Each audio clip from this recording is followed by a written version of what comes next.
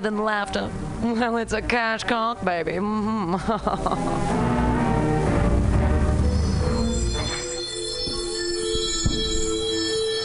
When you hear the trippy music, you know what time it is. It's 2 o'clock here at Mutiny Radio. Oh, and it's time. It's time to talk to our special guest, J.W. Blunt, who's got a show coming up this week. But you're listening right now to Some Call Me Tim.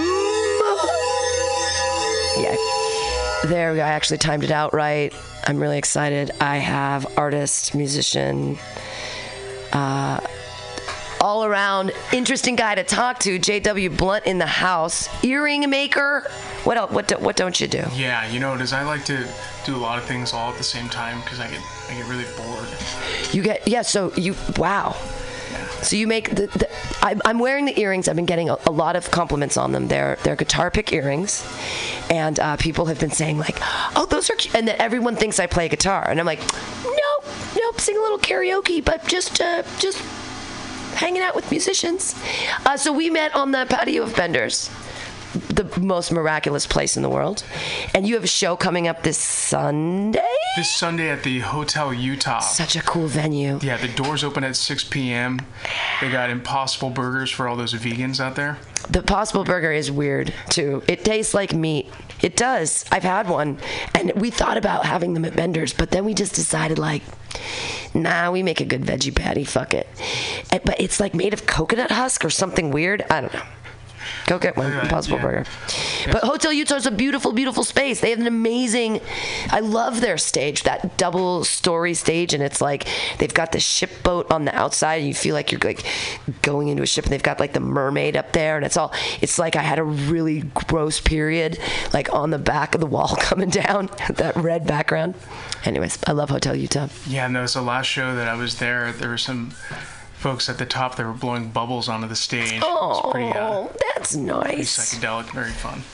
So tell us about, well, first, so this show is called Some Call Me Tim, and usually you look deep into the eyes of Sparkle Jesus, and I ask you, do you believe in Jesus?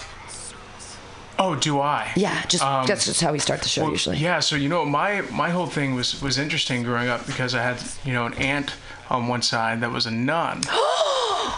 Really? And then, so I got a 96-year-old nun in the family. Wow. On my dad's side, and my mom's side, my mom's dad was a Jewish.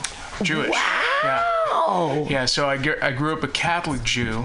Wow. Which is, we did both holidays. So you did no Baruch Atah and Eloheinu Melech Haolam. You know the whole prayers.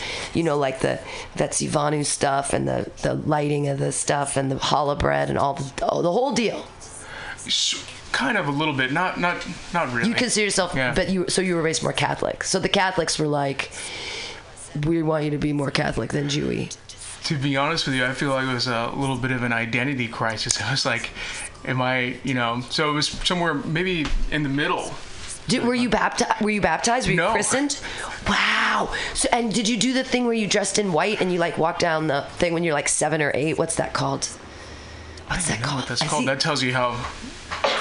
Yeah. They do a thing when you're 7 or 8 where you wear white and you do some special shit and you walk down in front of the church and something happens. I wasn't Catholic, but I was always like, those are interesting rituals. And Jews have a lot of rituals too, so actually being a Catholic Jew kind of makes sense because there's heavy ritual in both. Yeah. Yeah. Yeah, so my grandfather, my mom's side was really big into scrap metal.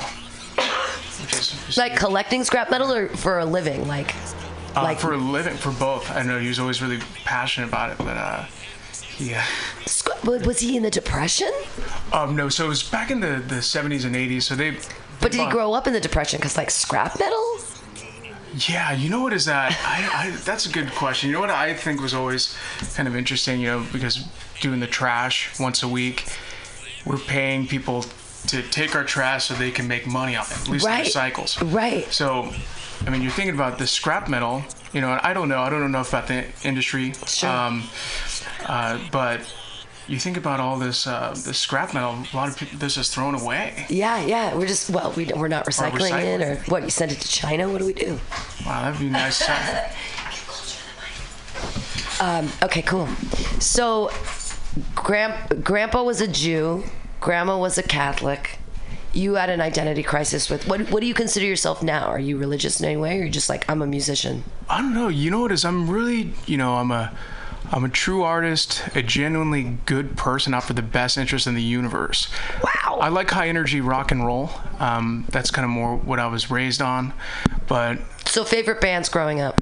I was raised on Aerosmith and ZZ Tops. Wow. But my favorite band of all time is Led Zeppelin. Oh, wow, cool. Yeah. Living, loving. Yeah. My stripper song is, my pole dancing song would be, there's a Led Zeppelin song, the Immigrant Song? And I should remember because no. I can't even remember right now. I drank too much last night. My brain, that's the shit with alcohol, is like, it's legal, but it fucks with like all kinds of parts of your body. It's not just like, I don't know. I just like, it makes me kind of dumb, so I can't remember. But I did love Aerosmith when I was growing up. They were some of the first MTV videos I saw. Were by Aerosmith, Love in an Elevator, Living It Up, and You're Going Down, which is like, I can't believe my church didn't break that down. Did you ever get was it Toys in the Attic album? Probably. We were more of U2 fans, but I listened to a lot. Aerosmith got to be like top 40. Like that was just like what was played everywhere, right? Like with you, Madonna and Aerosmith were like side by side in the 80s. I felt like it was just like, this is the pop music. But is there rock pop music now? Like, what's rock, like rock pop? Rock pop. There's definitely, a lot of pop around in the Bay Area. There's a local band called Nalamora. Oh. They're like really pop and punk, and they're the Peace Love Party band. Oh. And it's just it's really great. There's a lot of different influences too, so it's like, it's definitely some pop in there. So. What would you call your music now? You said you used to do high energy rock, but now what would you call your solo action? So for me, my two number one influences on guitar were Jimi Hendrix and Jimmy Page. Wow. And so, but the thing is if you have that on the acoustic, it kind of sounds different. Electric Ladyland on the acoustic sounds a little, Sure. So it's when I play it on the guitar, I feel like I have a lot of I've gotten more into jazz too, so I have to incorporate some jazz. All right. And you're singing at the same time. Oh yeah, so that's so hard. How do you syncopate that? Like, I don't know. You just do it. It's like I don't know. How long have you been playing music? Yeah, so I picked up my first guitar when I was 6 years old. Wow. I had an older cousin. He was about 5 years older than me. I was the oldest of my immediate family, but he was like my older brother. And so I thought he was the coolest. I still think he's the coolest. And so I played a guitar. I was just like, I wanted to be like him. And the first song I learned how to play was Smoke on the Water. What? I think that's a pretty common one. Yeah. Water. That's great. Fire in the sky. Yeah, it's awesome. And you're like 6? 6, yeah. And you were playing Smoke on the Water? Wow. It's rad. It's done. You could do it. Well, but it's just cool that so you had an affinity to it. You picked it up and you were like, I can do this. As a child, every time I picked up a guitar, I was like, I don't know what to do. Like, it just didn't. I played piano because I was like, this makes sense to me. These are in this linear group. Like, this is a note and this is it follows, and this is a half note and this is a third, and it was like, here we go. But it was all set out. But the guitar is like, I guess some people find it intuitive, but it's like, how do you figure out, like, your fingers like, this is where this sound comes from, but the notes aren't in a line. It's like you have to do different chords. It's crazy to me that how people Yeah, so power chords are great. I know we met at Bender's. That's a really great rock 806 South Venice. And, power chords, you could do power chords. What's a power chord? So power chords are just, it's like a major chord, except you just play the top 3 strings. So Zeppelin actually kind of started, the whole alternative rock thing. So the thing is, if you distort a whole bar chord, then the harmonic levels are too high. So when you distort it and you're more alternative, it just makes more sense to it sounds a lot better in power chord. Huh. So did you actually study music theory as well, or you just picked it up? You were like, I'm a guitar player now, I'm 6, and then you just started playing it and you're like, this is what I do? Or did you study? No, I kind of just picked it up and was all self-taught for the most part. Wow. Yeah. Wow. And you've been playing for, so give us, you don't have to tell us how old you are now, but just tell us how many years you've been playing for. And we could do the math if people remember.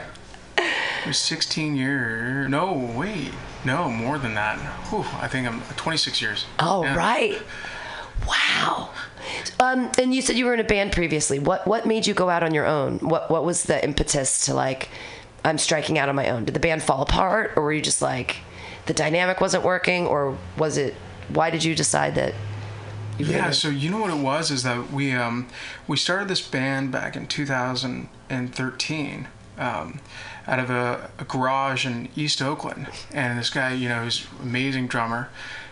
His name is Royce Jones, and we had this all set up at his place, and we started writing songs. And in this high energy thrash, high energy rock band that I was in, I played a bass guitar, and so it was a lot of fun. What ended up happening? So we did find a drummer, and he was amazingly talented.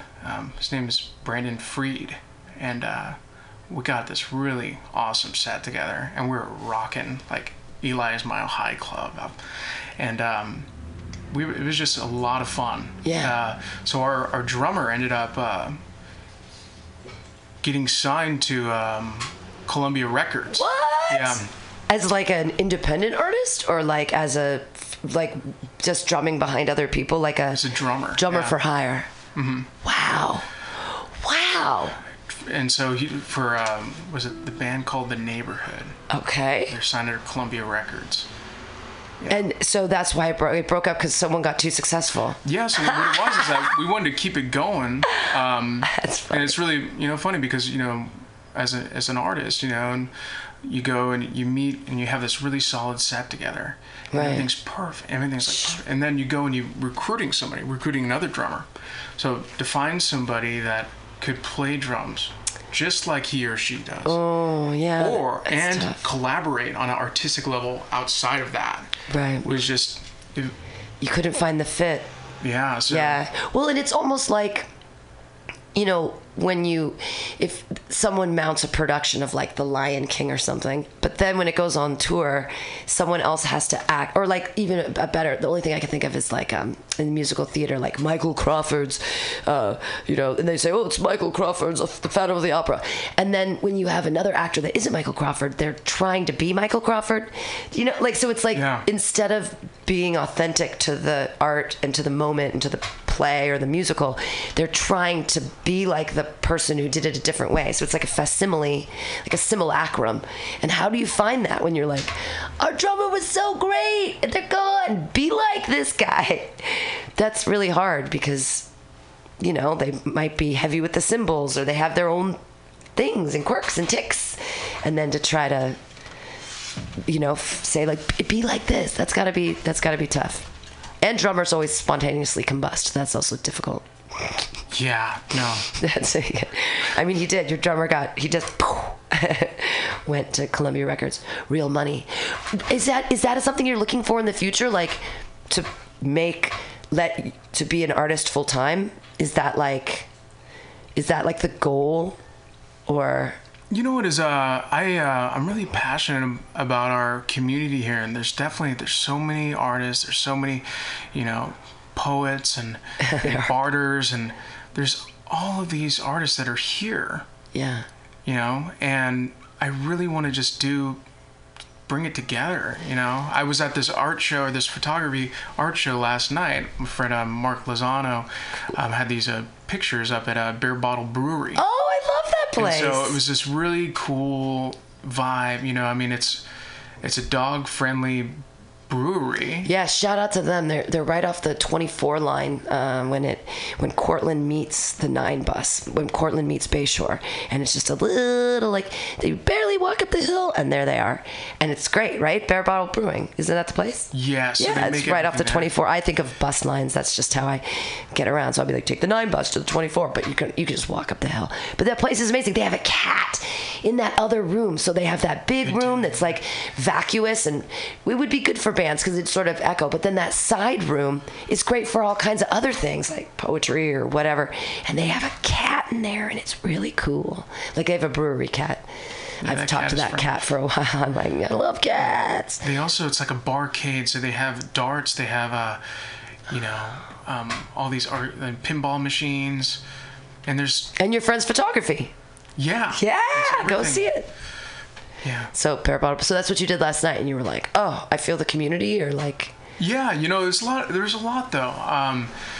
They're just, out there rocking in the free world. They're out there, but yeah, we have a community here. I feel like, the whole social media thing, it's really, there's a lot of positive things, and I'm not, pro-tech, but I'm not anti-tech. I'm just kind of somewhere in between. So, we had this house show the other day. We invited, a couple hundred people. Whoa! And we found that more people that came were from actually people that we met in more organic way. Sure. When you're getting these invites, interested in that kind of thing, it's like, where's the human interaction? And so that's flyers. So walking into, Mark and, his photography, open mics. There's a lot of open mics around here too. Yeah. One specifically ran by the Bard of the Lower Haight. Oh, I've never heard of this one. Clyde Always. Oh, Clyde Always. I know Clyde Always. He's a champion. He's so funny, but it's like, is he a comic or a poet? It doesn't matter. He's entertaining as fuck. I love that guy. His show, the Clyde Always show, and then he does the best flyers. He's got like crazy artists do flyers for him, and what a talented guy. Yeah. So I got one of his zines. It's pretty cool. Yeah. Yeah. It's so cool. Yeah, so it's just real, he has the open mics. They host the open mics on Friday nights at Hotel, what am I saying? Hotel Utah. It's you on Sunday. That's you on Sunday at 6:00. Yeah, that's me on Sunday. Hotel Utah. Hotel Utah on Sunday. JW Blunt, go see him. I will be at that open mic at Cafe International with Clyde Always this Friday. Oh, right on. It's a total hipster spot. I feel like it is. I've done poetry there before. It's not the best room for poetry though, because it's so vacuous and with the mic, it's set up for music. It's like, and who wants to? I mean, come on, it's poetry, but still, some people perform poetry still, and they do a great job. Do you know that my favorite local band, one of them, is the Wyatt Act? Do you know the Wyatt Act? Yes, with cute. Yeah, no big fucking son. deal. Yeah. She used to be a poet. That's how she and I met. We used to do 16th at Mission. That still happens on Thursday nights, where you just go to the 16th at Mission, and there's from 10 to midnight. It's people just perform, and there's no microphone, but it's an open mic, and that's how I met Guinevere Q's No Big Fucking Deal many years ago, like maybe in 2008 or 2009 probably. So I made the weed cake for their wedding. Oh, that's so romantic. They got married at this woman Caravita's house, and they had an open mic at their wedding because they're amazing. And I made this Neapolitan weed cake, so it was chocolate, strawberry, and vanilla. And I was like, it wasn't that strong. I tried to make it a little bit weak, but by the end of the part, their parents and stuff were like, "How much weed is in here?" And I was like, this is years ago. I think I was like, it was 0.5, grams per something, and they're like, "What does that mean?" And by the end of the party, they were like old people shoving cake into their face. It was so funny. The whole place just devolved, and everyone was smoking joints. They were rolling joints. It was crazy. It's pretty rock and roll. Cool people. It's a cool community. Yeah, life's a piece of cake. You should play a song for us. Yeah, totally. Yeah, so this one's the latest one. It's funny, I was having a conversation with a friend of mine, and we were talking about how weird is the new cool, but then we're thinking, no, it's this new normal, right? Weird is the new cool. I feel like you should, and we're kind of just like, gotta embrace your weirdness and who you are, you know? So. Hell yeah. J.W. Blunt, everyone here on Some Call Me Tim.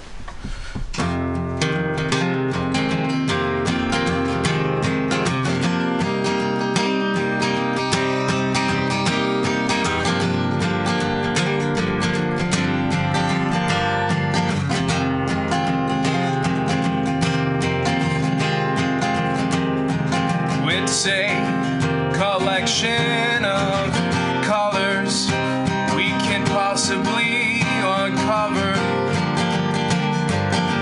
If you could paint the groove underneath your color, sometimes it's kind of hard to find when you think you've lost your mind.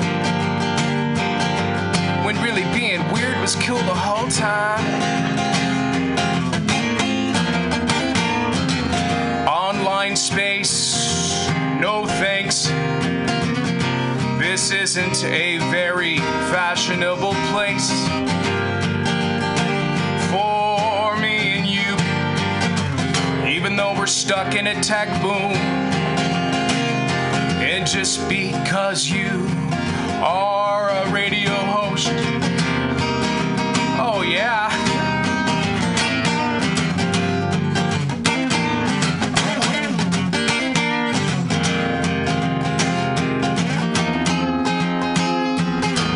weird's the new normal, weird's the new normal, weird's the new normal, weird's the new normal.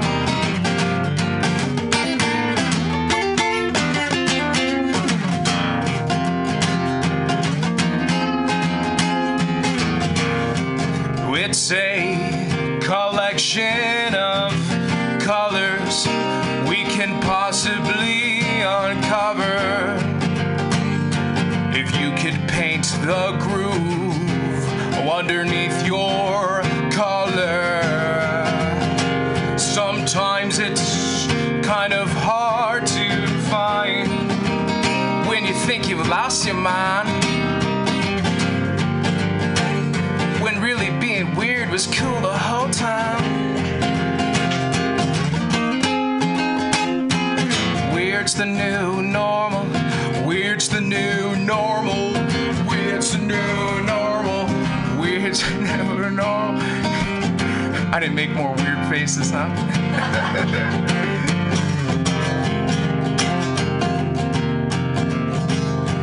Weird's the new normal, weird's the new normal.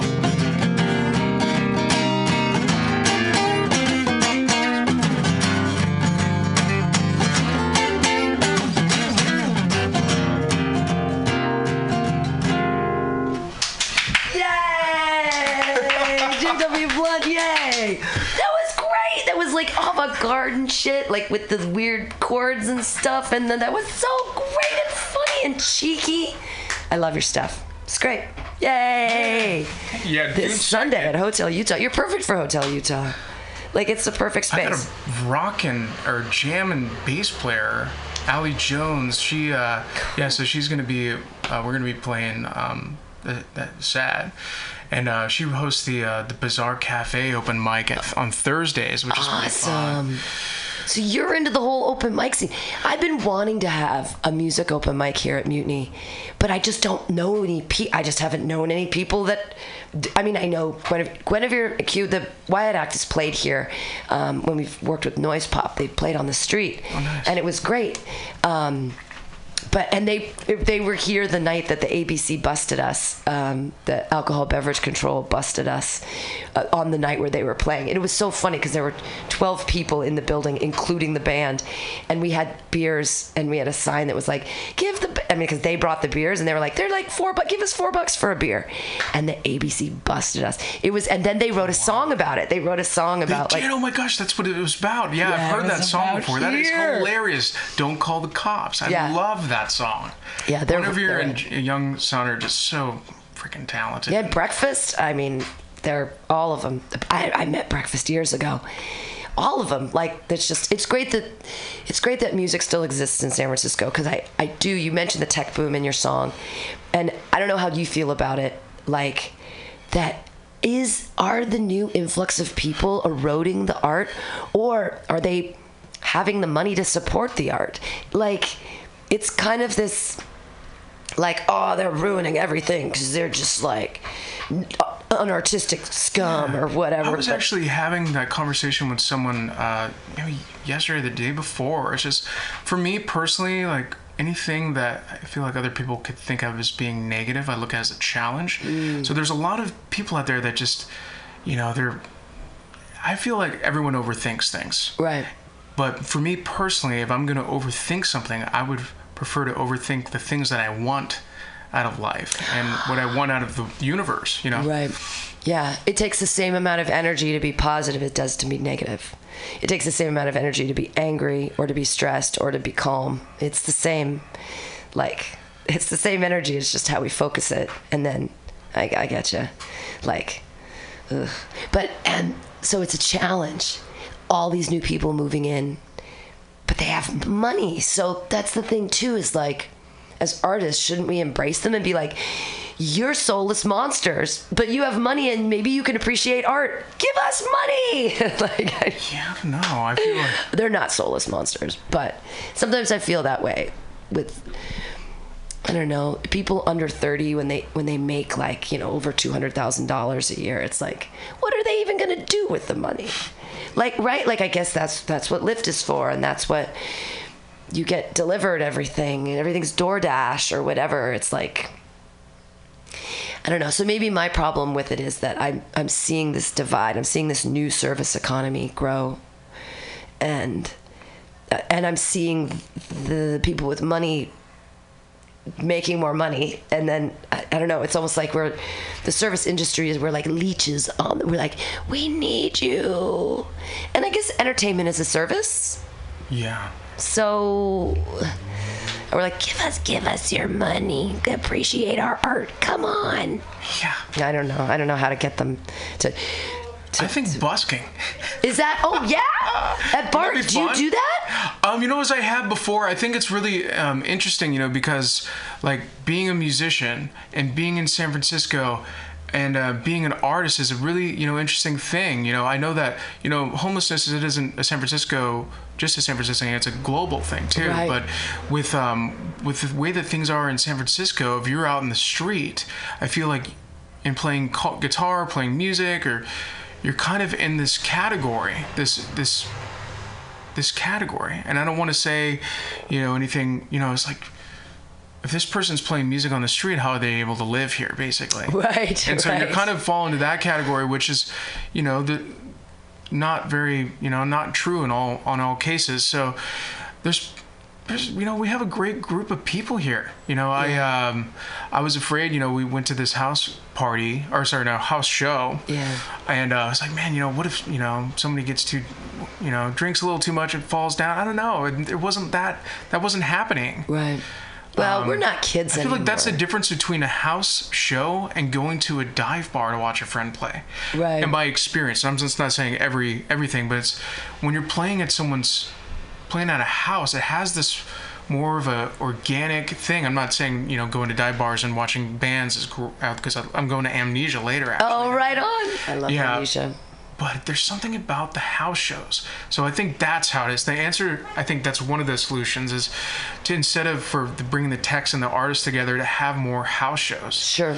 And so,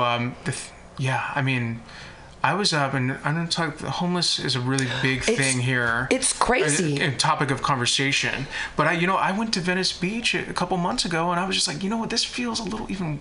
Was there a large It was mainly population? the Starbucks. All the Starbucks, there's somebody living in the bathroom. I'm just like, not that's even a San funny Francisco joke. license. They all like to hang out at the Safeway on Market. Right.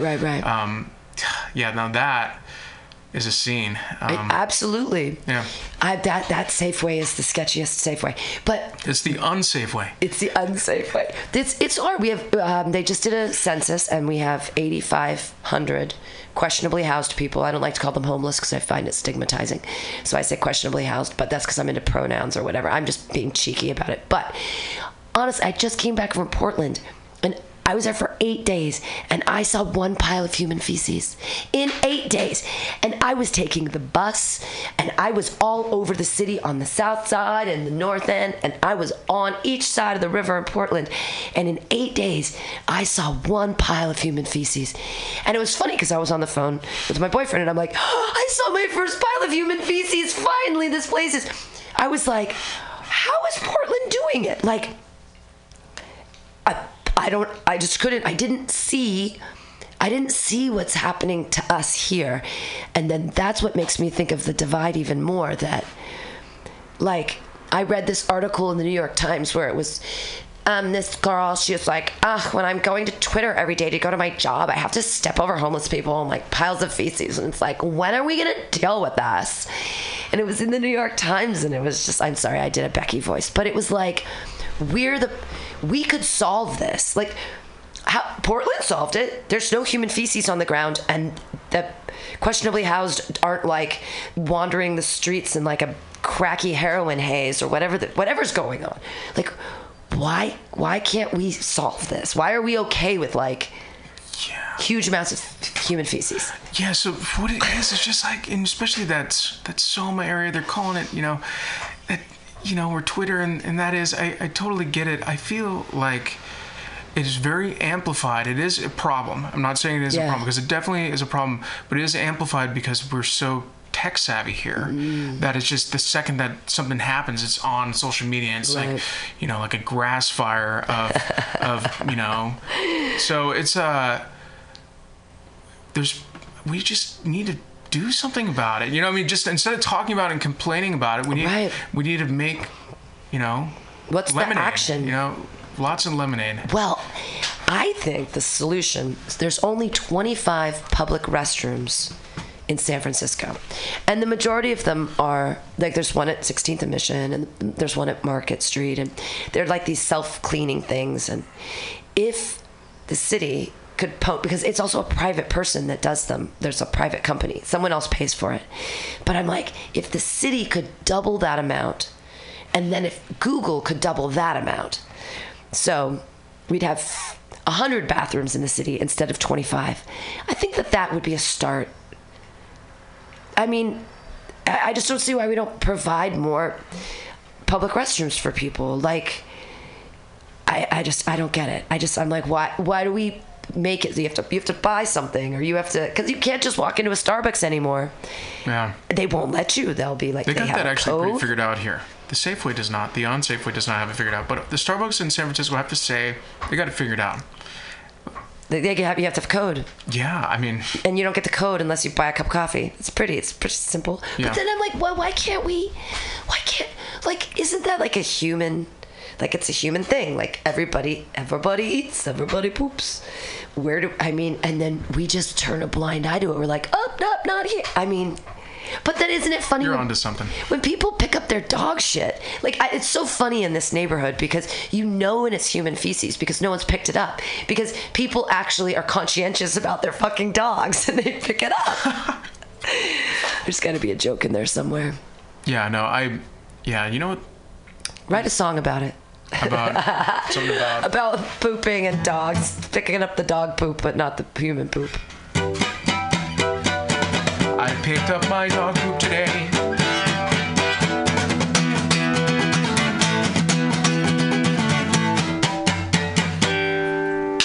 I don't have a toilet to go to, so I'm gonna poop on the street.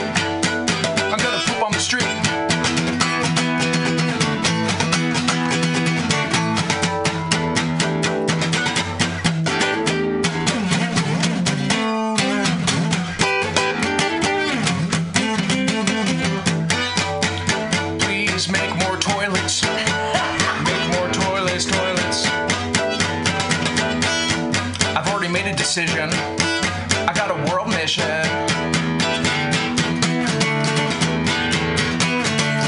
Make me big, make me tall, make me strong so I don't fall.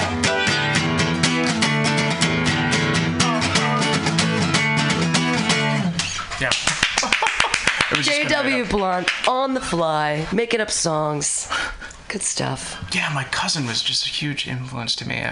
He always made these songs up on the spot. I was just I felt like that was almost like, it was just so cool. I don't know how he came up with this stuff. Like these lyrics, I'm like, where do these come from? It's like when and that's what's really cool about, art, and especially, with music, is that you're kind of flowing, the art is through the sound waves. Right. So it's really cool, and try to collaborate, and just like that conversation we just had. I mean, we can make everything we want to do into a song, basically. Right. I love musical theater. And then we could go and like have house shows and busk and break the whole stereotype. So the thing was really funny, I have to say. Yeah. This is freaking hilarious. At least for me.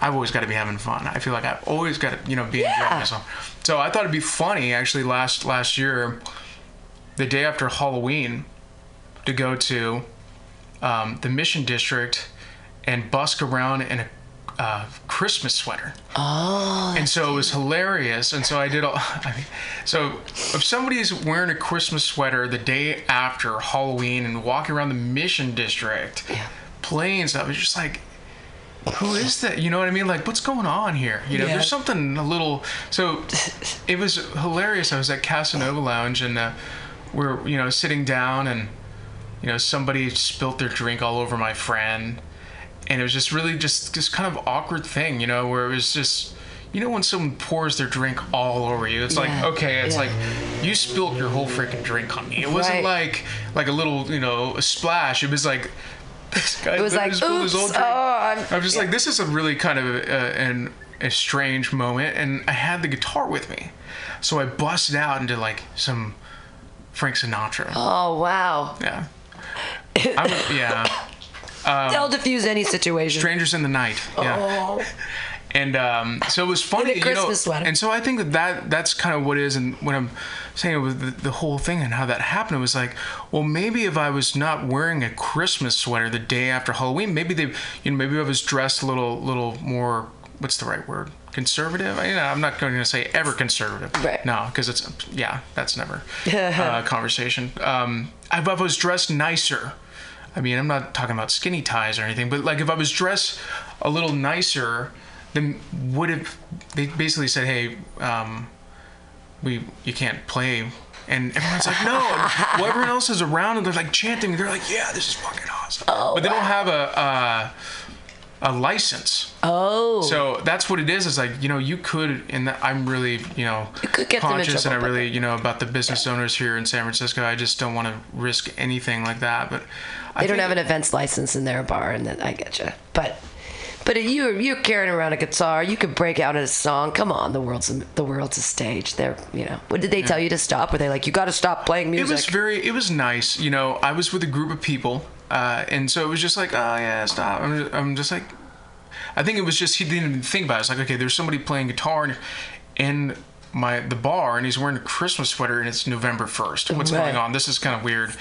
And then he realized, oh wow, I guess he figured out that I was legit. I mean, I wasn't the one that spilt the drink over everyone. Right. I was the one. You were the one like keeping the peace and singing Frank Sinatra. Yeah. Strangers in the day. Dropping their drinks on you. It'll all be okay. Someday, when I'm awfully low, when Casanova's closed, I just... They're still alive though, right? The Casanova. I'm worried about Valencia Street. I mean, the Elbow Room's gone. Like it's it feels the Valencia like Room now. It's the Valencia Room now. Yeah, so I just was there last night. I thought they were going to knock it down and make a big place to live for more rich people. What was that about? Yeah, no. That's what they're doing at Hemlock. They redid it, and I was just actually there yesterday. It's called the Valencia Room. It's exactly the same. It has the same smell when you walk in. Huh. Yeah. Does it just cost more? The same arcade games. Wow. The same, photo booth. It's got, everything is felt the same. What happened? Except for the upstairs. Oh. And I don't know. It's, a little bit more basic than it was before. I felt like when I was up there, I watched a punk rock show, like the Fleshies. I don't know if you've seen them. They're freaking amazing live. I saw the crowd surf. It was so cool. Yeah, so it was very, what's the right word? I think a dive is like an understatement of what the upstairs was. It was... Oh, no, I've been there. I had some great shows up there. That's why I was upset when the place closed. Is one of my biggest coups, I got to do literary deathmatch, and I won. I won my thing, and it was like I performed a chapter from my book, and I memorized it because you only get 7 minutes on literary deathmatch, and the place was stacked with people. This is back when people used to like literature in San Francisco. Now everything's changed, but like I memorized a chapter, and I knew it was exactly 7 minutes because if you go over 7 minutes, they shoot you with a squirt gun, and I beat this guy, and then years later, he was a professor in one of my classes in graduate school, and he remembered me. He's like, "You beat me in literary deathmatch," and I was like, "Yes, I did." But it's because I'd memorized it and I like performed it instead of like everyone else just like fucking read their chapter, But I was like, no way. But so like the Elbow Room has been, and I made it to the semifinals of the sexy guitar air guitar finals, the air guitar dancing finals, and I did that there, and that was super fun. And there's another show I did. I must have done something else, but I love that. I'm so grateful that it's there still. I was, like you said, I was concerned that they were going to turn it into an apartment complex. Yeah. So I was relieved, even though I was bummed. So they moved actually Elbow Room to Jack London Square. I've been there. It's much smaller. I've not been there yet, and so I'm, I just. It's cool actually. The Elbow Room, and what I really liked about Elbow Room, and I know a lot of people that listen in, is it was the closest thing to CBGBs besides Bender's. Sure. It was like this kind of rock and roll venue. It had this really kind of, I don't know. It was big too. The new Elbow Room in Jack London Square is like a third of the size of the upstairs area. Like it feels sort of the same, but it's just like you can maybe fit like 60 people in there standing. It's that small. It's not. Yeah. It's not like it was before, like where like you could fit 120 people up there standing. That's what I'm saying. You go there, get 60 people in there, and then go to a house show afterwards. Right. Yeah. You go to So, I love your stuff. Play another song for us. Yeah. So here, and we have to remind everybody that Hotel Utah on Sunday at 6:00. Do they pay? Do they have to pay, or do they just give you tips? There is a $10 cover. Oh, there you go. Rad. But it's It's totally worth it. Yeah. Who are you playing with? Just you? I'm playing with Kevin North, Adrian West, and Rob, WROB. All very talented, great lineup. Rob is going to be hosting, which I'm excited about that. We're going to be raffling off some tracksuit and some candies. It's going to be really... A tracksuit? Yeah, I know. That's very fun. We want to encourage people to be, active. Yeah. But Hotel Utah, 6:00, $10. Also, they have a really good drink special. It's like a shot and a beer for $8. So make that 3 Boilermakers, please. Yeah. You can't go wrong in Hotel Utah. It's a cool place. Yeah. So gosh, we have something I was just saying is we have a community of people here. There's really just, and you got, have athletes, artists, and the Golden State Warriors, especially being like a Bay Area native for me, it's just such a surreal thing, and what they've done for the community, and the players on the team, and just setting a great example for the future generations. How humble and it's just it's been a great thing. So this song is I wrote it's my Golden State Warriors song, and it's about. Oh my God! I love the Warriors. You have a Golden State Warriors song? Yeah, so what it is basically, it's about being a musician and all happened to, I'm so excited. Here it goes.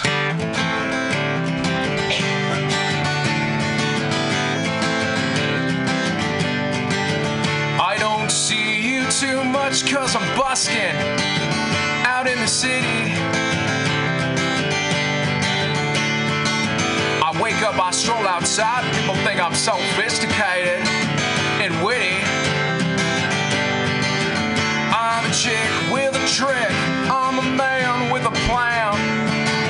That's me and my friends from East Coast to Japan. I'm talking about Tokyo, Japan. So I miss your social media call. I miss that call cause I was on the court playing basketball. I spiked it so hard you think I was 7 foot tall. They try to win, they can't. We didn't even have Kevin Durant.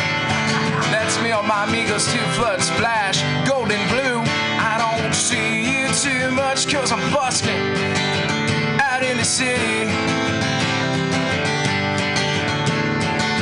I wake up, I stroll outside, people think I'm so sophisticated.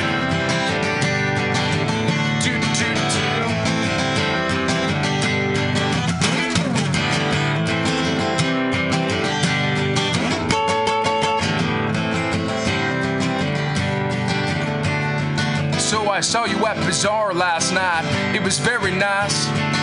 Everyone's huddled outside and having a good time. I swooped in the door, we had a couple of cheers. I walked down the street, I haven't felt this way in years. I don't see you too much cause I'm busking out in the city. I wake up, I stroll outside, people think I'm so pretty. You're really pretty too. The finest breakfast entree of them all. You're really pretty, pretty. The finest chickapino of them all. I'm a chick with a trick, a chickapino. I'm a chick with a trick, a chickapino. So I miss your social media call. I miss that call cause it's on the court playing basketball.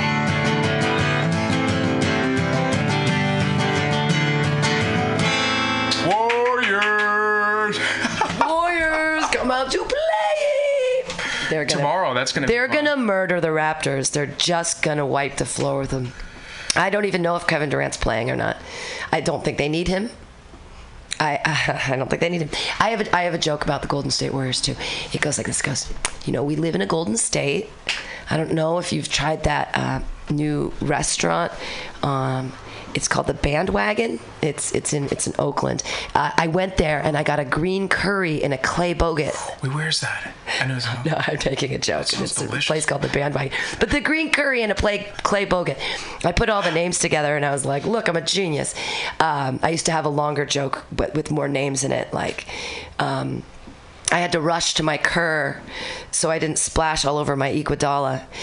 Anyways, it's just the names of people on the Warriors. I'm very excited. They're gonna murder. They're just such a brilliant, amazing team. It's crazy. It's just doing. You know, we have a great community here, and you know, we're bigger than the machine. You know, Are we? I think so. You think? Mm-hmm. I mean, do you feel the jaws of the machine clamping down, or you're like, I see it as like you said earlier, you see it as a challenge. You don't ever feel like. I've been having conversations with people on the back patio of Bender's 806 South Venice, where they felt like there's a general anxiety that they're dealing with now. Like people are having antidepressants more than ever before. Like people are being like, there's just this general level of stress because of what's happening in our nation. Like, I think that it's really affecting people. Like that. I feel it. Like I feel like there's this big crazy weight of scariness of like racism and misogyny and homophobia and transphobia and like ageism and sizeism and sexism. It's like all of the isms are like coming at once. I had a really, just interesting, growing up when I was in kindergarten, I think they had a parent-teacher meeting with all the parents of all the students in the class, and they said basically to have this conversation with your kid because yeah, gosh, 90s were so weird. People were really homophobic in the 90s. So homophobic. Yeah, so what it was is that I had that conversation with my mom. My mom had that conversation with me. It's like, hey, you know, JW, you know, don't be gay. No, she didn't actually. She didn't. She said, she was, hey, JW, you know, regardless if you like girls or if you like boys, we love you no matter what. And at that point, it was really interesting, you know, in that public school system that I went to, that they did that. And at that point, after that, I didn't really identify myself with being a man or a woman or a girl or a boy. I identified myself as being a person. Ooh. Which was really, you know, strange. So that's where the whole Chickapino comes from. But anyways, yeah. Sure. Well, I was thinking, I'm Chickapino. I was like, are you part Filipino or something? Like, who's... Yeah, it sounds like an Italian dish. Someone said the other day. I'm like that. It's Chippino. Very Italian mob. Not really. I'm just kidding. Where does Chickapino come from? Yeah, so it's a term that my cousin and I came up with. And so what it is for me, I never identified myself as being a boy or girl or a man or a woman. I identified myself as being a person. Right. And so I feel like, you know, chick is one of those slang words, you know, and Pino is just this kind of added on thing. And so what we did, we just invented the word, was the Urban Dictionary. Chickapino is it means it's somebody that doesn't identify with being a man or a woman or a boy or girl. It's right on. Yeah. Cool. Yeah. Well, it would be, I mean, my life would have been very different if I wasn't gendered and forced into the gender roles that I was as a child, because, like, it's like that Cheryl, that Lean In book by the Cheryl lady, who was the Facebook lady. And she says that if only when I was little, people would have said I had good leadership skills instead of calling me bossy. And, like, when I read that, I was like, oh, wow. Because little girls aren't supposed to be bossy. Little boys aren't bossy. They're have leadership skills, or they're a boss. But little girls, when they have opinions, are bossy. And there was always the message of, like, just sit there, look pretty, and look pleasant. Like, it was like a trope from my childhood is, can't you just not talk and look pleasant? And it was like, so my appearance, my entire everything is based on my appearance. Like, everything it has nothing to do with what I think. It has nothing to do with how I act. The acting is shut up and be a pretty girl. Like, that was the message that I got. Oh my gosh, well, it's cool. You know, it's misogyny. It's fine. I mean, it's not like I feel terrible for my friends who had to come out of the closet or had to be like, that their gender was, that they decided. I mean, I would have loved to be a boy. I mean, it would have been so good. Like, if I could have been a boy, I felt like life would be so much easier. And maybe that's just from the girl perspective, being like, I don't know, it would have been easier if I was a boy. But I always felt like boys had it so easy. Like, people listen to them. Girls, when you're a boy or a man and you make a decision, people do it. When you're a lady, they form a committee. They're like, let's talk about this decision you made. And it's like, that's not cool. It is what it is. I'm very naive to that. And my mom ran a daycare. Oh, and so that's how she was able to stay home with us. And that's where I got my entrepreneurial spirit from. And I remember, gosh, just being a little kid and a little brother walking down the street. And it was we'd walk by. My mom, you know, was a looker, or she still is. Right. Well, she's in her 50s, but yeah, she's great. So we would walk by, and God, the people, she would get catcalled, and I just what? And I'm just like, I remember being a little kid, maybe like, and walking behind her, so the people they couldn't see her butt when we walked by, like, you would block her. Oh, yeah. What a son. I know, yeah. So there's so much of that wow. You witnessed your mom getting catcalled. Wow. I never even thought, like, who catcalls a lady with kids? That's crazy. Yeah, I know, it wasn't cool. I was deeply affected by that. Yeah. Well, I live in the Tenderloin, and I don't know if it's catcalling or complimenting sometimes, because I walked by a dude and he said, girl, you've been living a long time to look 22. That's a compliment. That's charming. That's a compliment. I'm like, what's the line? What were the cross streets, if you don't mind me asking? Oh, it was McAllister and Jones. Oh, nice. And I was coming down to get on the 9 bus down there at the bottom of that. And I was like, that was really cheeky. That was good. And another one I got was, you got a nice fit on today. And I was like, thank you. Like, nice. I get that. I have an outfit. I am fit. It's like a double entendre on the street. I was like, that's a compliment. That's fine. But then a guy rolled by the other day in a car and yelled out the window like, do you need directions anywhere? And I was like, or he was asking me like something, but I was like, you're yelling at me out your window. Like, what? I felt like that was catcalling. Because I was like, why are you yelling at me out your window? Like, what do you feel? I don't know. It felt, maybe because he was in a car, it felt like impersonal. Like, but, oh my gosh. I remember, I actually really enjoyed being a kid. We used to yell at people out the window. Now that was fun. I mean, you're on the freeway and they're like, yeah, but you're in the East Bay. When you're in the East Bay and you're out, it's something, in San Francisco, it's a whole different thing. You got someone yelling at you, you don't look. Oh, right. Because people are crazy on the street. Yeah. I remember just yelling at people like, excuse me, sir. I got the window, and then you get them to look, and then they look back. No, not you, sir. You, sir. Excuse me. It was just freaking it was just so fun. For whatever reason, I always really enjoyed that. There was a vocalist of this band, and she, I was like, gosh, we got to get your road rage on. I feel like that's, like, vocally, that's kind of where that kind of came from. Sure. Because they're just like, you yelling, and it's just all for fun, it's just like, ah. But, and you can tell the difference, I guess. I mean, in LA, though, you can't yell at people out your car. I mean, they might pull a gun on you. Like, what are you gonna... Like, you can't... Road rage is real. I mean, or, I don't know. But if they're kids, you hear a kid's voice. That's cute. I don't know. Do you still drive? I do, yeah. You live in the city? I do. I live in Bernalwood, yeah. Oh, wow. That's nice.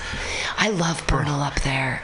Bernal's the best neighborhood because they only have street sweeping every other week. Like, there's such good parking in Bernal. It's crazy. It's like street sweeping every second Thursday or something. And it's like, what? And I babysit for some people up there, and I've noticed the parking signs. I'm like, why do they only have street sweeping once every 2 weeks? What is this magical place? Yeah. Bernal Heights.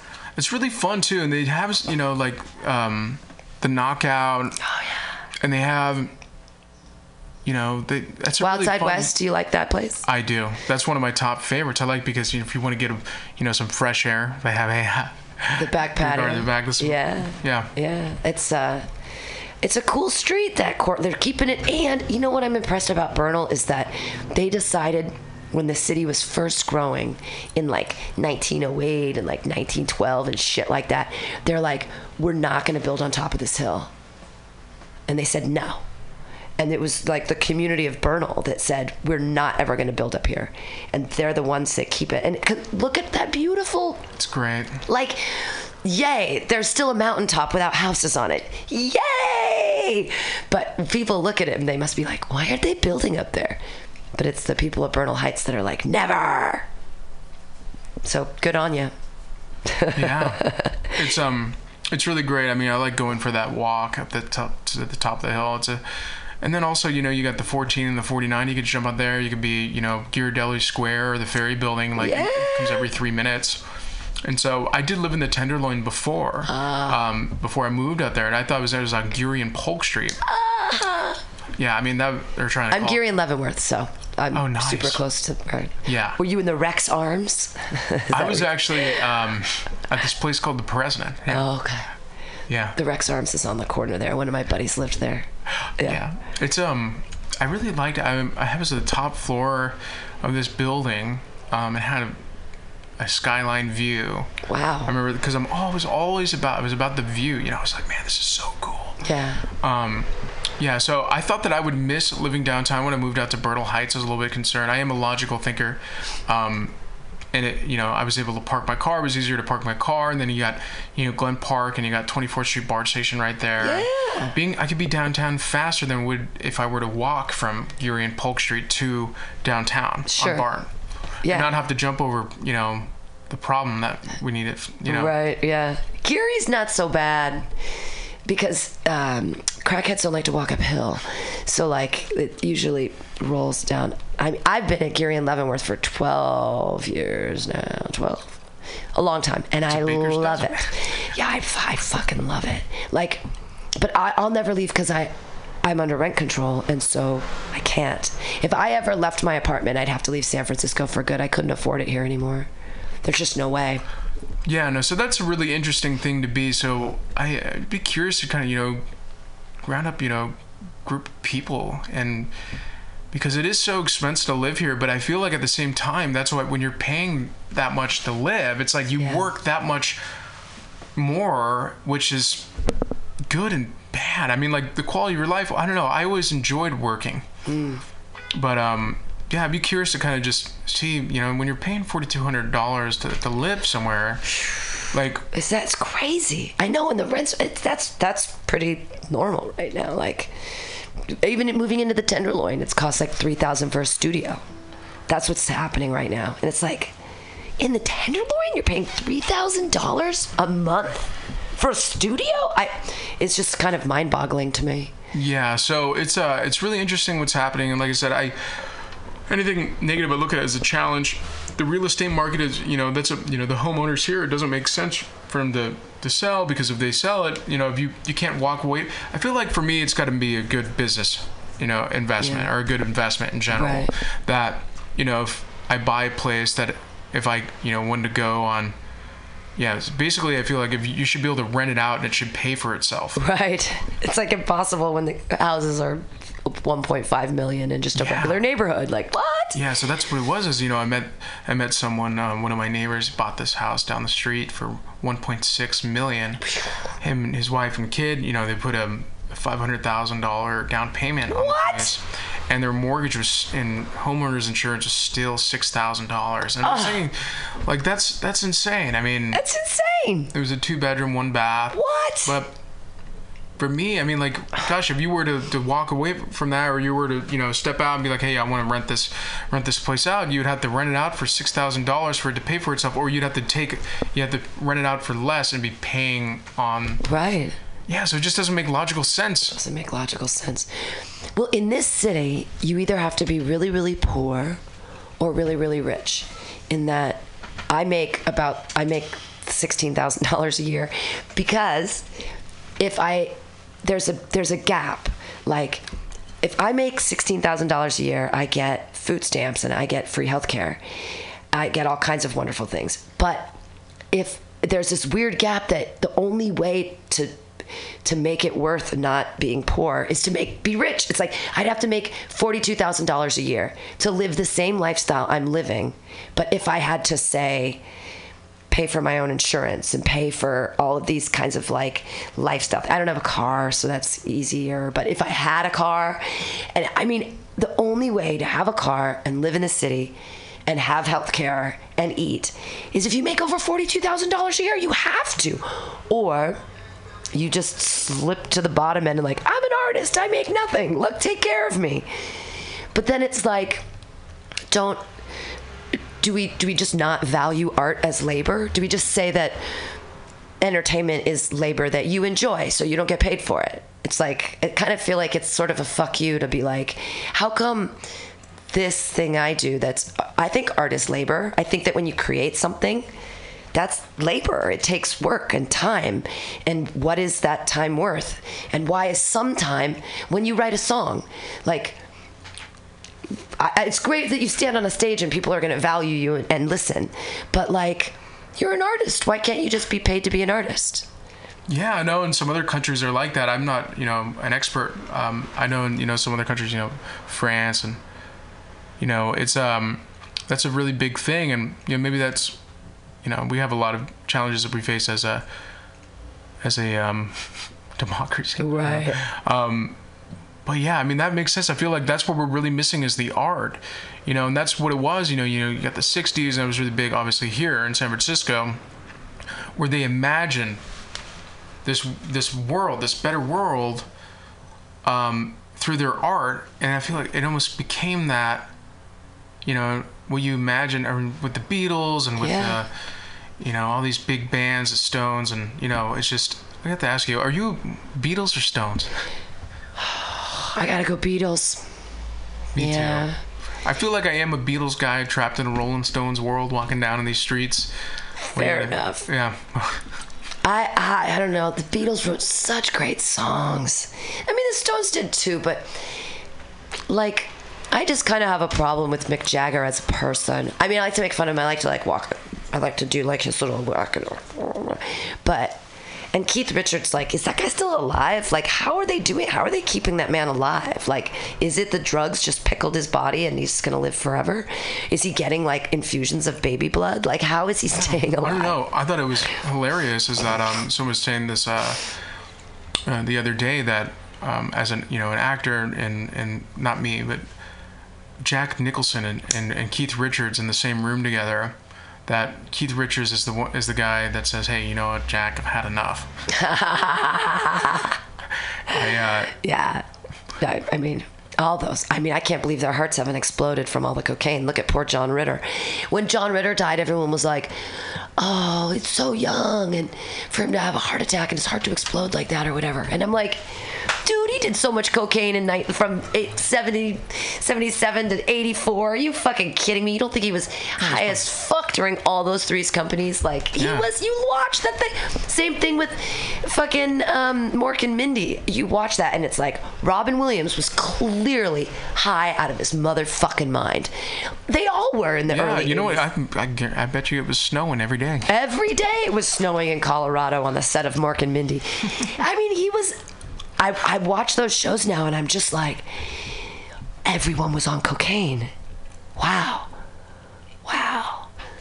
I can't do those rock star drugs anymore. I'm too old. The one time a truck driver is a rock star? When he's hauling oats. You need to open your set with that. You got it. That is a hilarious joke. That is great. That is hilarious. My uncle's a truck driver. Oh, he wow. Did everything too. Yeah. Wow. I mean, that stuff is... I could never... the only truck driving experience I ever had was in 2003. I drove the truck back from Burning Man. And so I drove this huge Ryder truck back from Burning Man. And I drove for like 23 hours, and I thought I was going to lose my mind. And I was crazy. I wouldn't give it up. But too, I was like, I'm going to finish this trip. Nobody else is driving this truck. I'm going to finish. I mean, and I was losing my fucking mind. Yeah. We're rolling up to the end of the show. I'm with J.W. Blunt, who's playing this Sunday at Hotel Utah. It's only $10. You really should go to the show. 6 o'clock. Do you want to play one more song for us? Sure, yeah. Yay! Take you back to the future. Everyone and everything is a beautiful creature.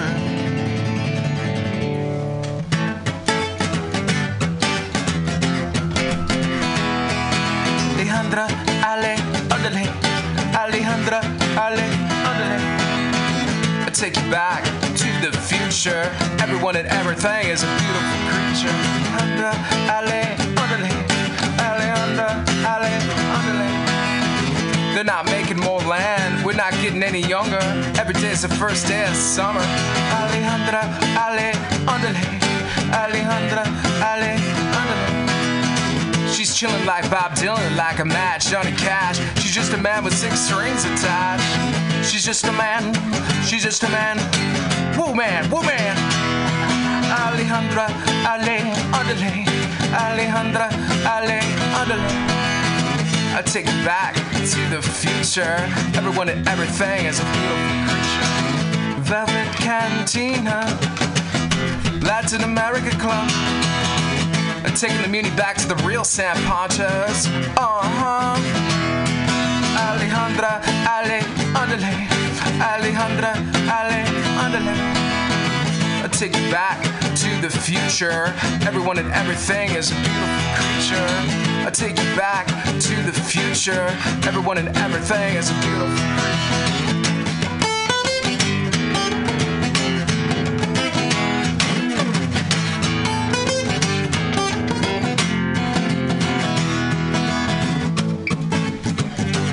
In the summer wind, June 2nd at 6 p.m. Bring your friend or a date. Bring your dog. Bring your mom. 6 o'clock.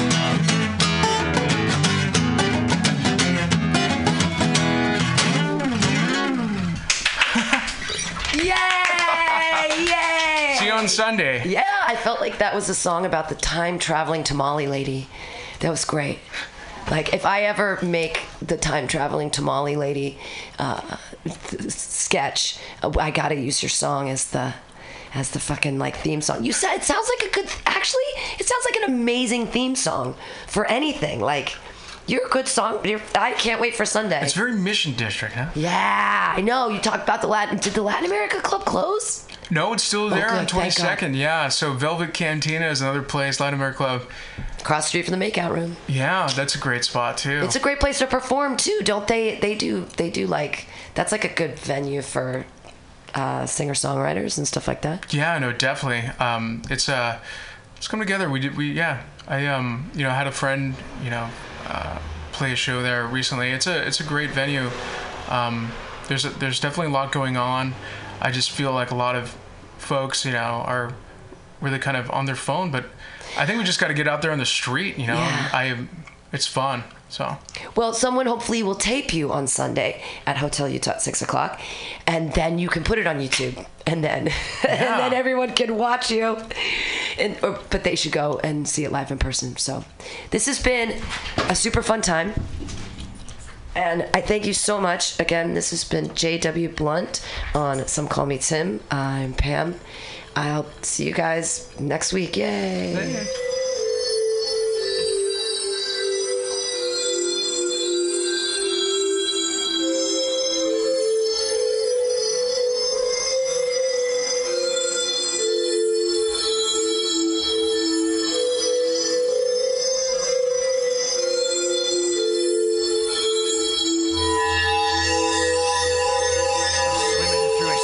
Podcasts.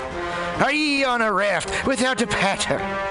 Well, gather around me, sea dogs, and get aboard me pirate ship as we set sail for the seas of MutinyRadio.fm. From there, you can captain your own pirate ship as you sail through over 44 different shows for all of your listening pleasures.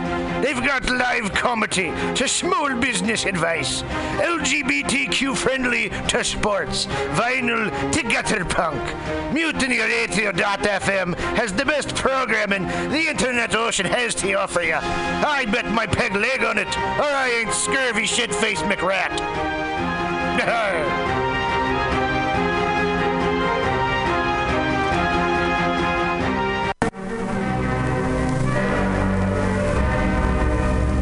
Hello there, my friends out at Mutiny Radio.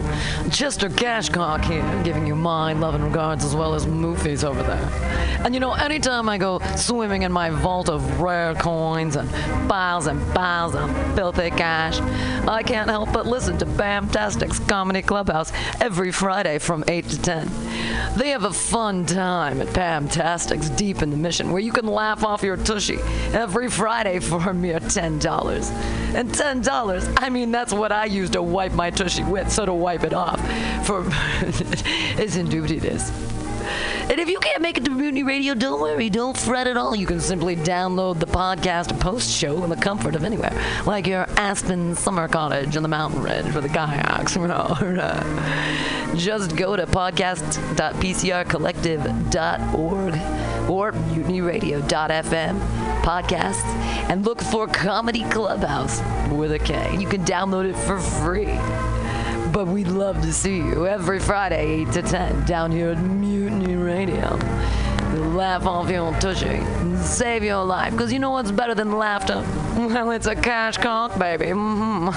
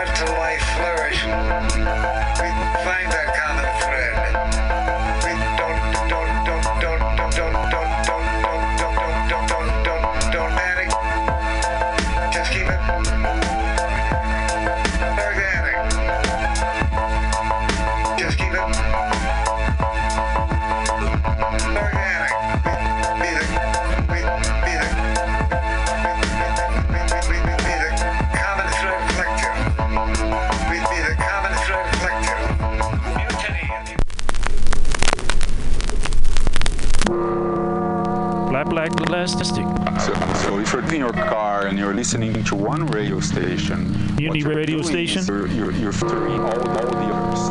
They are treating in all frequencies, and you keep them. So just listen to one specific Saturday to 2. Really, the sound quality good, and you understand things that's playing. However, if your radio is not fine-tuned, you might have 2 or 3 or more stations at the same time.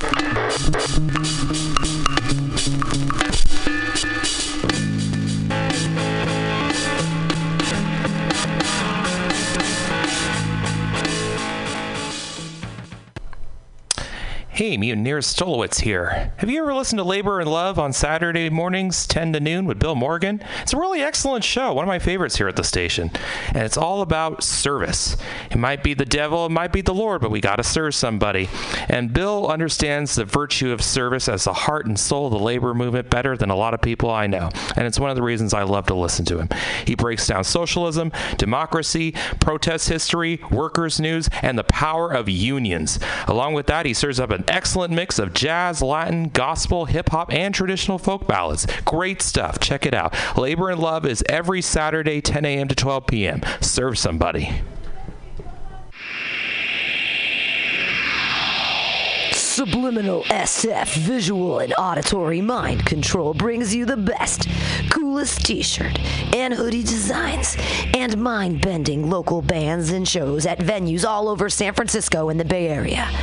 Subliminal SF is here to destroy your sense of normalcy and plant ideas in your skull to make you cooler and a more awesome person. Check out all the badass products at subliminalsf.myshopify.com. That's subliminalsf.myshopify.com and experience Subliminal SF.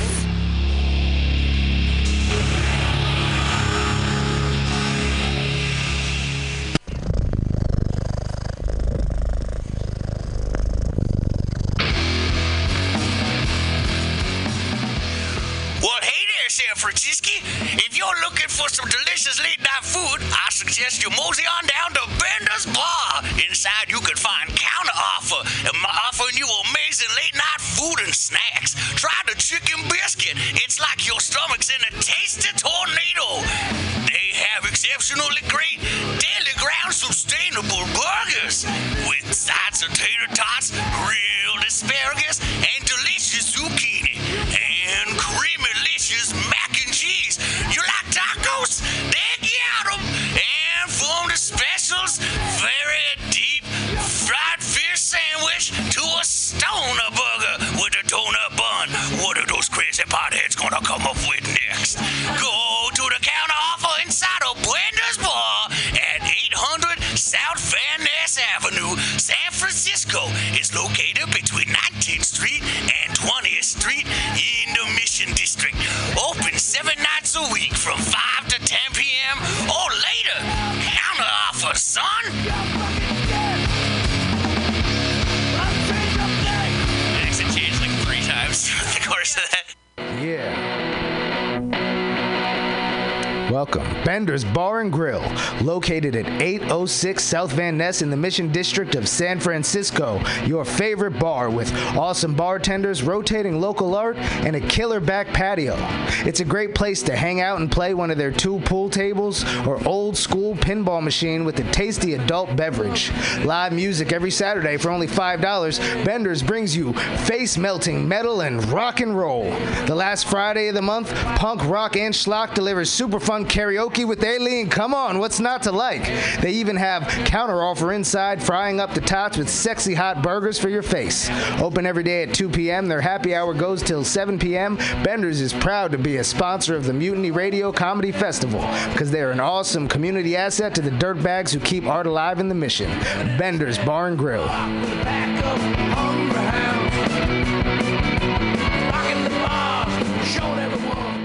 This is SomeCallMeTim with Mutiny Radio. Big up to the #1 station that rules the nation. Give it to me every time. Ah!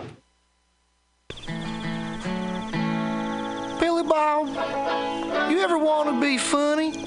Well, my dogs think I'm funny, Daryl. Well, I mean, you ever want to be, like, in front of an audience? Like, other than, like, squirrels, dogs, and dead peasants? Oh, shit. From time to time, I've been giving it a thought or two. You know, if you go to Joke Workshop, there's more than 2 peoples paying attention to your jokes, and they ain't even gonna be jerks about it. Daryl, are you serious? I can get people to listen to my jokes? And they'll even say nice things to you before they tell you how to get improvements. No way. What is this dag-nabbit thing called? It's Joke Workshop. Joke Workshop? Yep, every Monday, 6 to 8 p.m. on the Mutiny Radios. So you're saying I could tell my jokes every Monday from 6 to 8? That's what I'm saying. Some Call Me Tim is a show, second in a row, with your host from Flat Black Classic, giving you belief and faith-based sounds.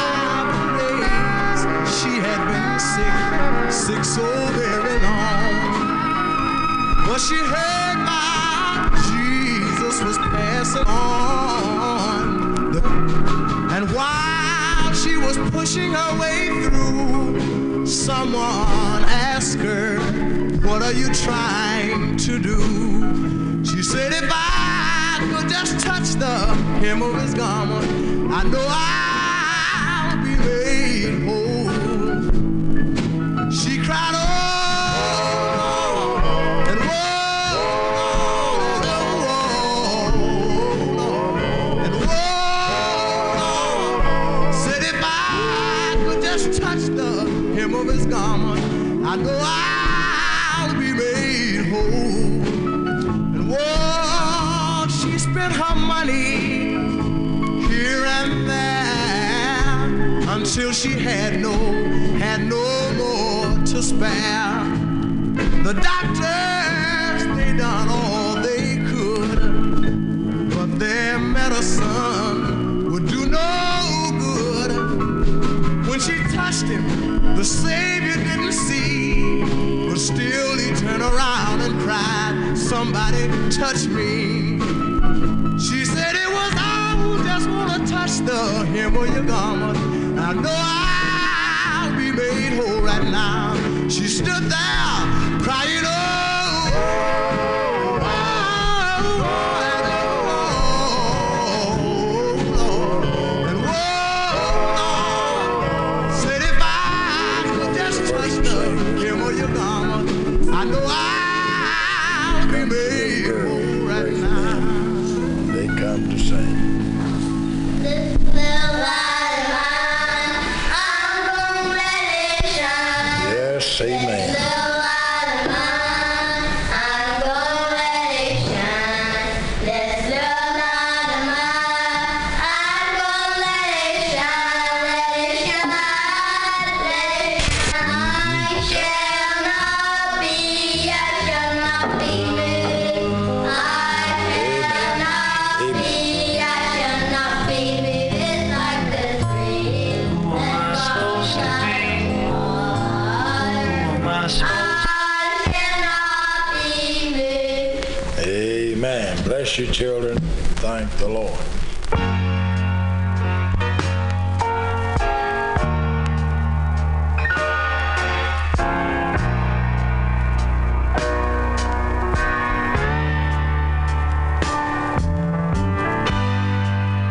God is a concept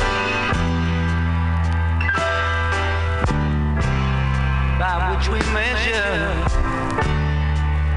our pain.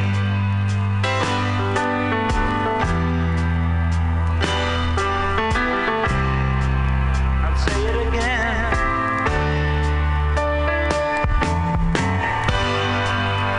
God is a concept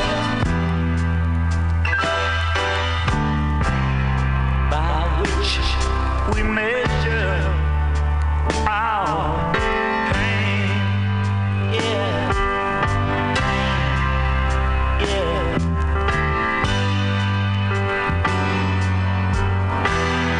Don't believe magic.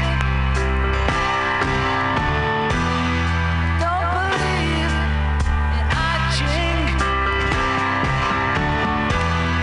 Don't believe Bible. Don't believe talent. Don't believe in Hitler. Don't believe in Jesus. I don't believe in Kennedy. I don't believe in Buddha. I don't believe in mantra. I don't believe in Gita. I don't believe in yoga. I don't believe in kings. I don't believe in Elvis. I don't believe in Zimmerman. I don't believe. I was on the mountain, wandering from the fountain, when I heard my Savior speak to me. He said, come to me, relenting, and of your sins repenting, and I will lead you out where you can see. And I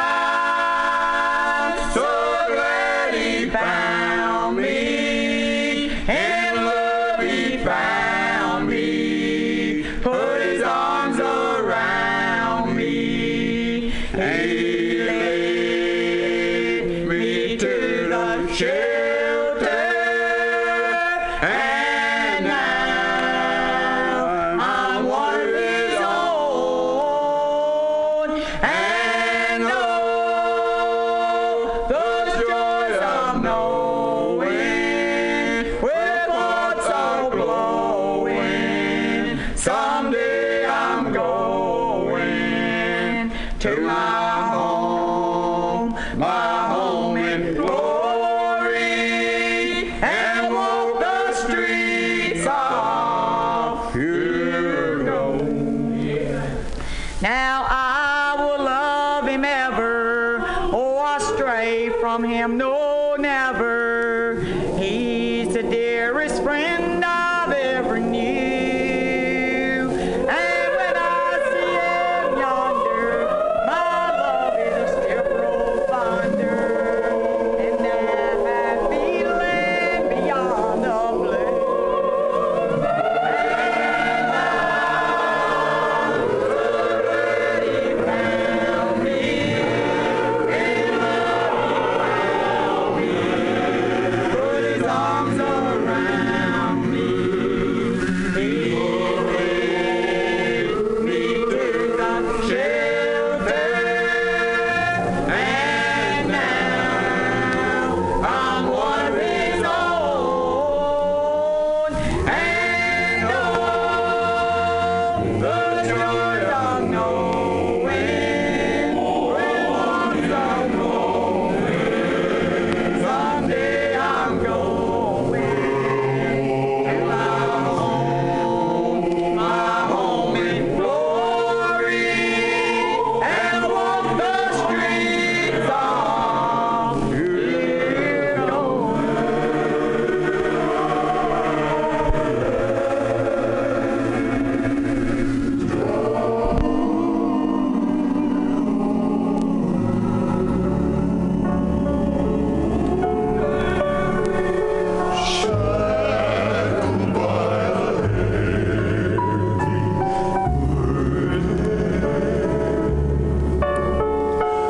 Neath the load of guilt and shame,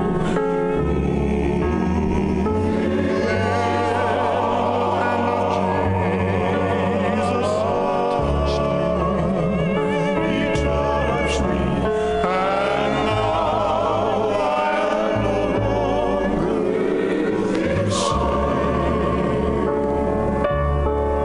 For He touched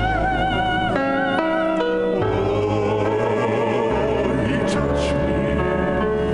He touched me, and oh, the wonderful joy that floods my soul. Something happened, and now I know He touched me. Mighty comfort.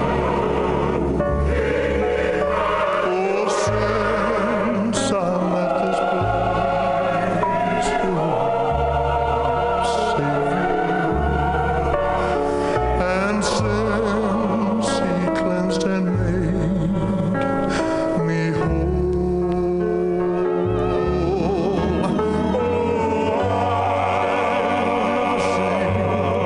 never cease to praise Him. I'll shout it while eternity rolls.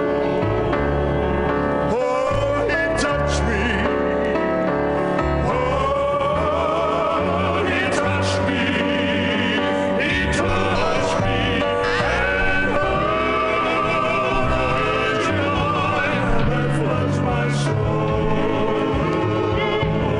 A little flower that blooms in May, a lovely sunset at the end of a day, someone helping a stranger along the way. That's heaven to me. Whoa, the feeling I have when I hear a touching prayer. It makes me know the Lord is somewhere near. Even the birds flying around in the air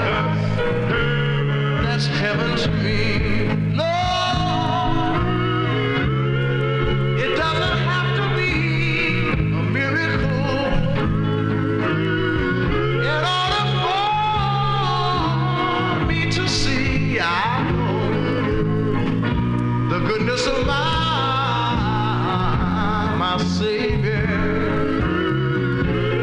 is everywhere to me. Even the children playing in the street sing a friendly hello to everyone that they meet. Even the leaves blowing out on the tree. That's heaven to me.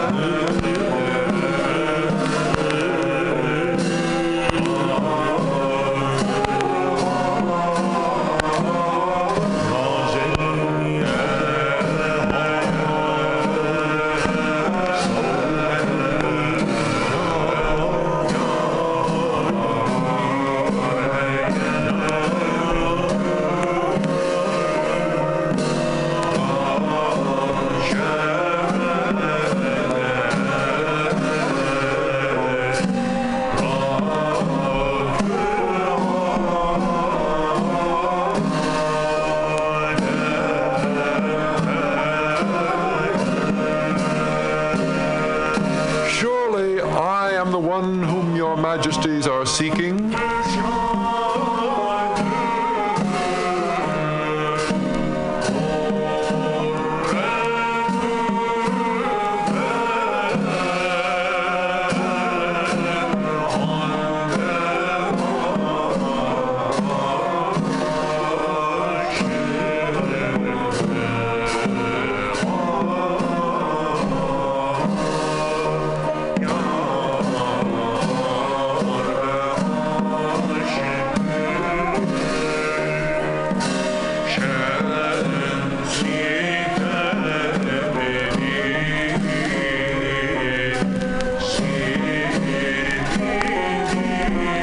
Time he found Mary in anxiety and hope waiting for her husband's return.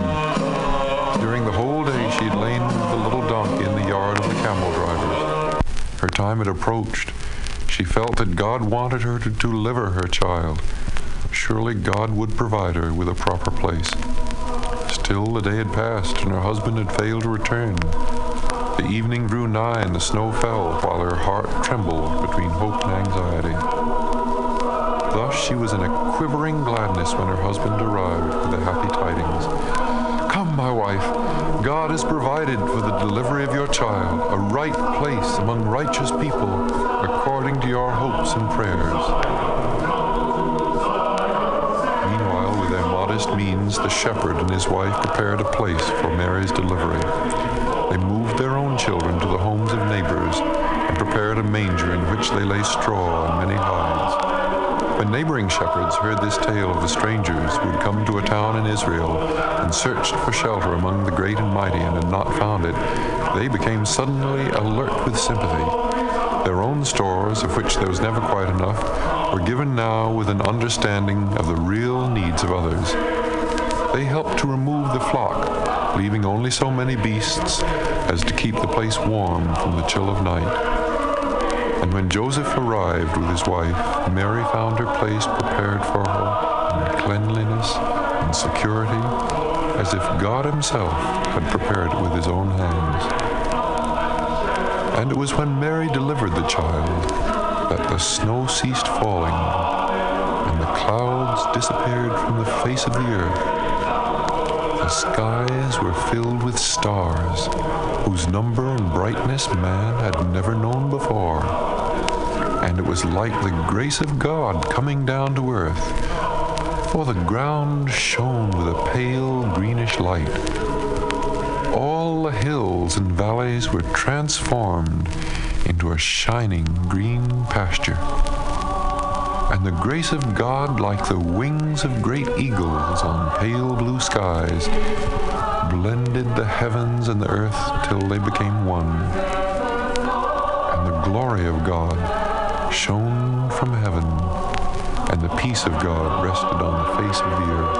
When the shepherds saw from the thresholds of their doors the green pastures shining in the bright light of the stars, they said to one another, "Come, see how the earth has transformed itself. This fresh greenness we never would have thought to witness at this time of the year. It's nothing less than the grace of God come to earth. Let us go out and graze our flocks, for the pastures are thick with rich herbs."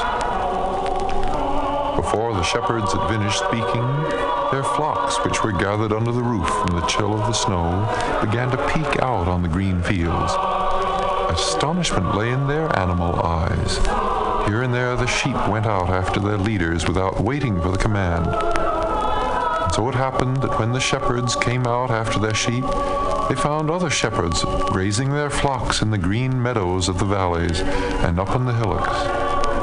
It was as though the whole hillside had been transformed into a peculiar time that was neither day nor night. The strange brightness descending from the radiant stars was a light neither like the sun nor like the moon. It was as if the heavens were covered with a shimmering gleam of pearl. The bright stars wandered on the milky roads of the heavens like strangers coming from a distant universe. And there were among them stars whose shapes had never been seen before by human eyes. These came from a mysterious place where God kept hidden the light which was now to shine when the Messiah came to the earth. A quietness came over the world. It was as if the days of the lost paradise had been renewed. Soundlessly the sheep moved unto the hills. Many, many flocks from all the surrounding meadow ascended until they covered the whole hillside with their woolly, thick white coats, gleaming under the bright light of the stars. So the shepherds too gathered together. Among them were those who came from distant places and had not seen each other for a long, long time. When they recognized one another, an outstanding gladness fell over them. They greeted each other with kisses and embracing. "Dear brothers, blessed be your coming among our pastures. How is it you travel such distance with your flocks? And what is the purpose for your coming?" "Well, we too were guided by these stars which shine over your hills. Never have we seen such a shining light in the heavens before. A very great thing must be happening here in your pastures, and we have come to learn what it is." When they said this, a great joy overcame them for this thing which had surely happened, and at the same time a great trembling in expectation of something strange and ethereal which the stars had summoned them to witness.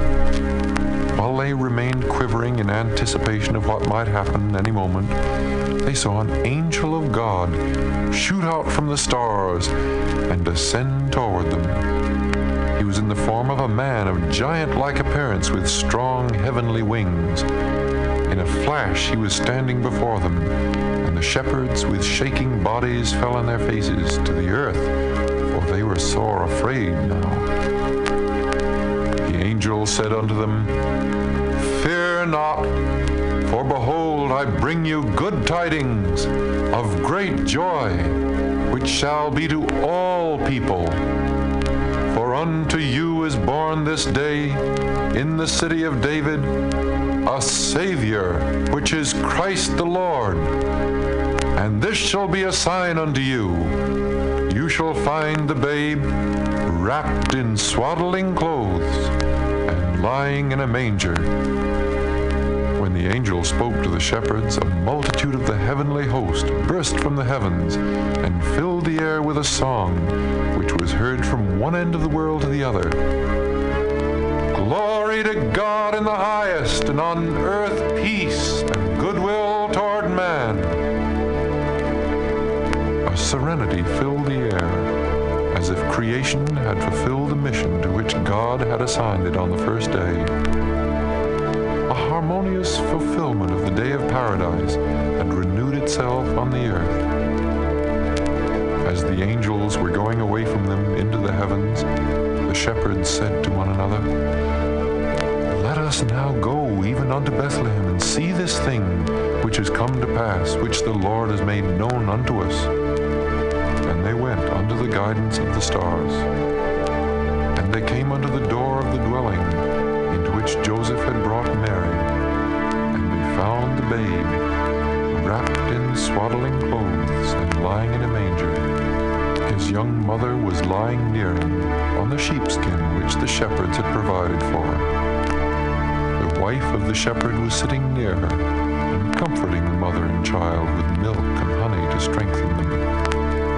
The beasts, brought in from the chill of night, were still with them about the manger, and they licked the mother and child with their warm, moist tongues, as they would do to their own newborn.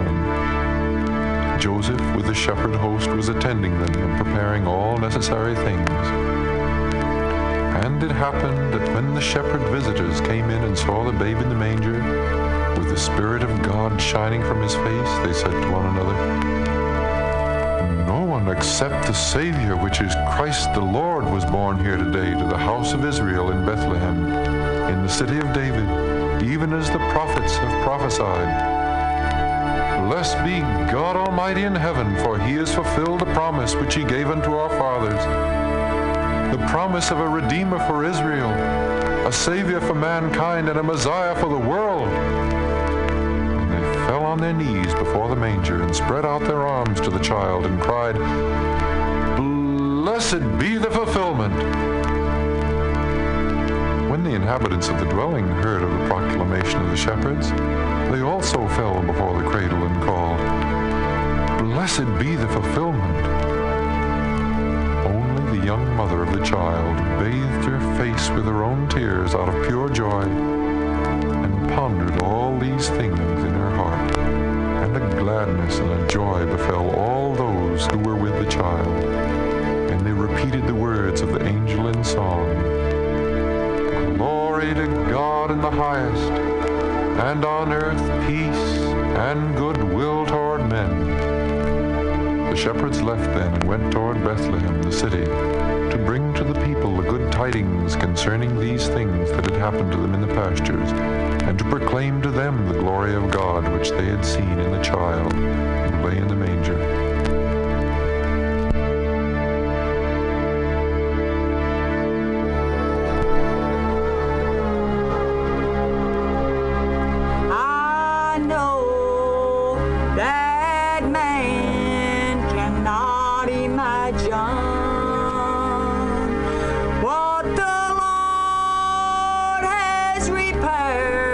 In glory land,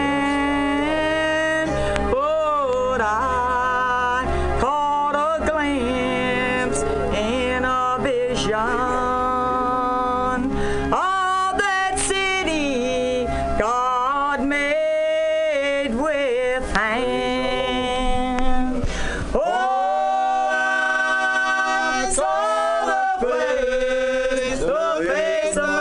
Jesus.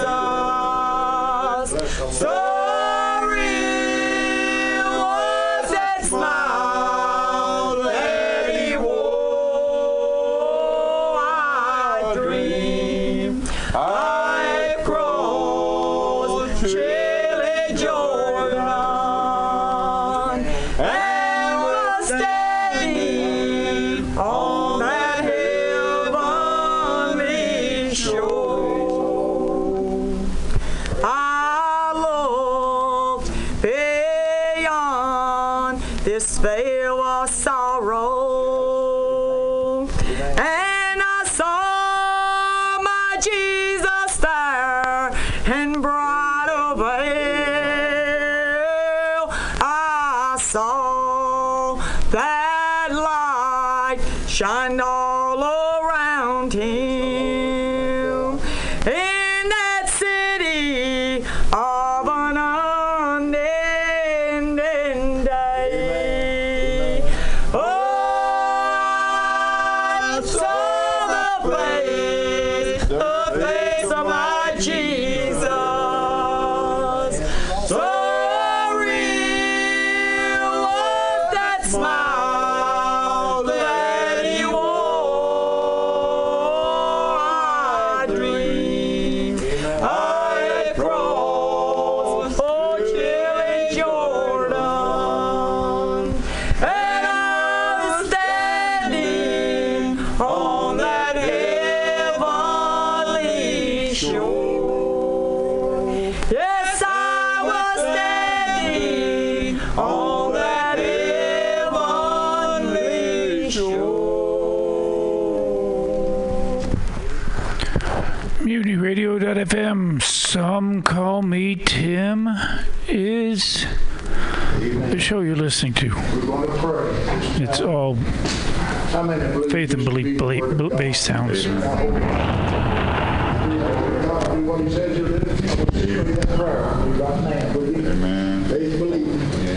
Oh God, our Heavenly Father, Lord, as we come before the throne of grace. Father, we come, Lord, this morning as humble God as we know how.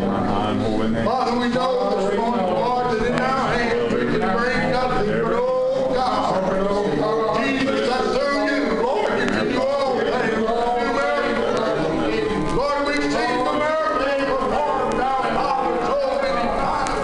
And Lord, we leave this morning just walk out that aisle. But Brother John, don't you pray for me, he'll be well. Love is real. So real.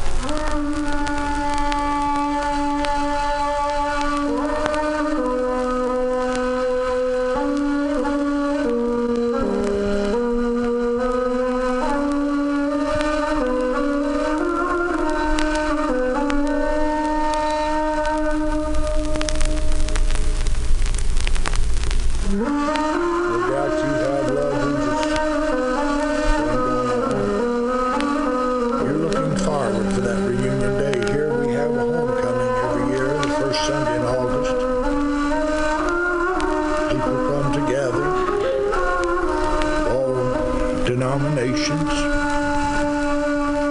Families get together, have a good time. But that's nothing to be compared with that reunion in heaven. You know how it is when one goes off from home and they stay a long time. And they come back, everybody greets you so, they love you, they hug you. Those that's been gone for years, what a reunion that's going to be. We'll meet in the air, and thank God, I believe there'll be some rumbling. I believe there'll be some shouting in the air. And all of God's people gathered in the air to meet the Lord. Praise the Lord. Which one? Elsie wants to sing Precious Memories. Trust it will be a blessing to you.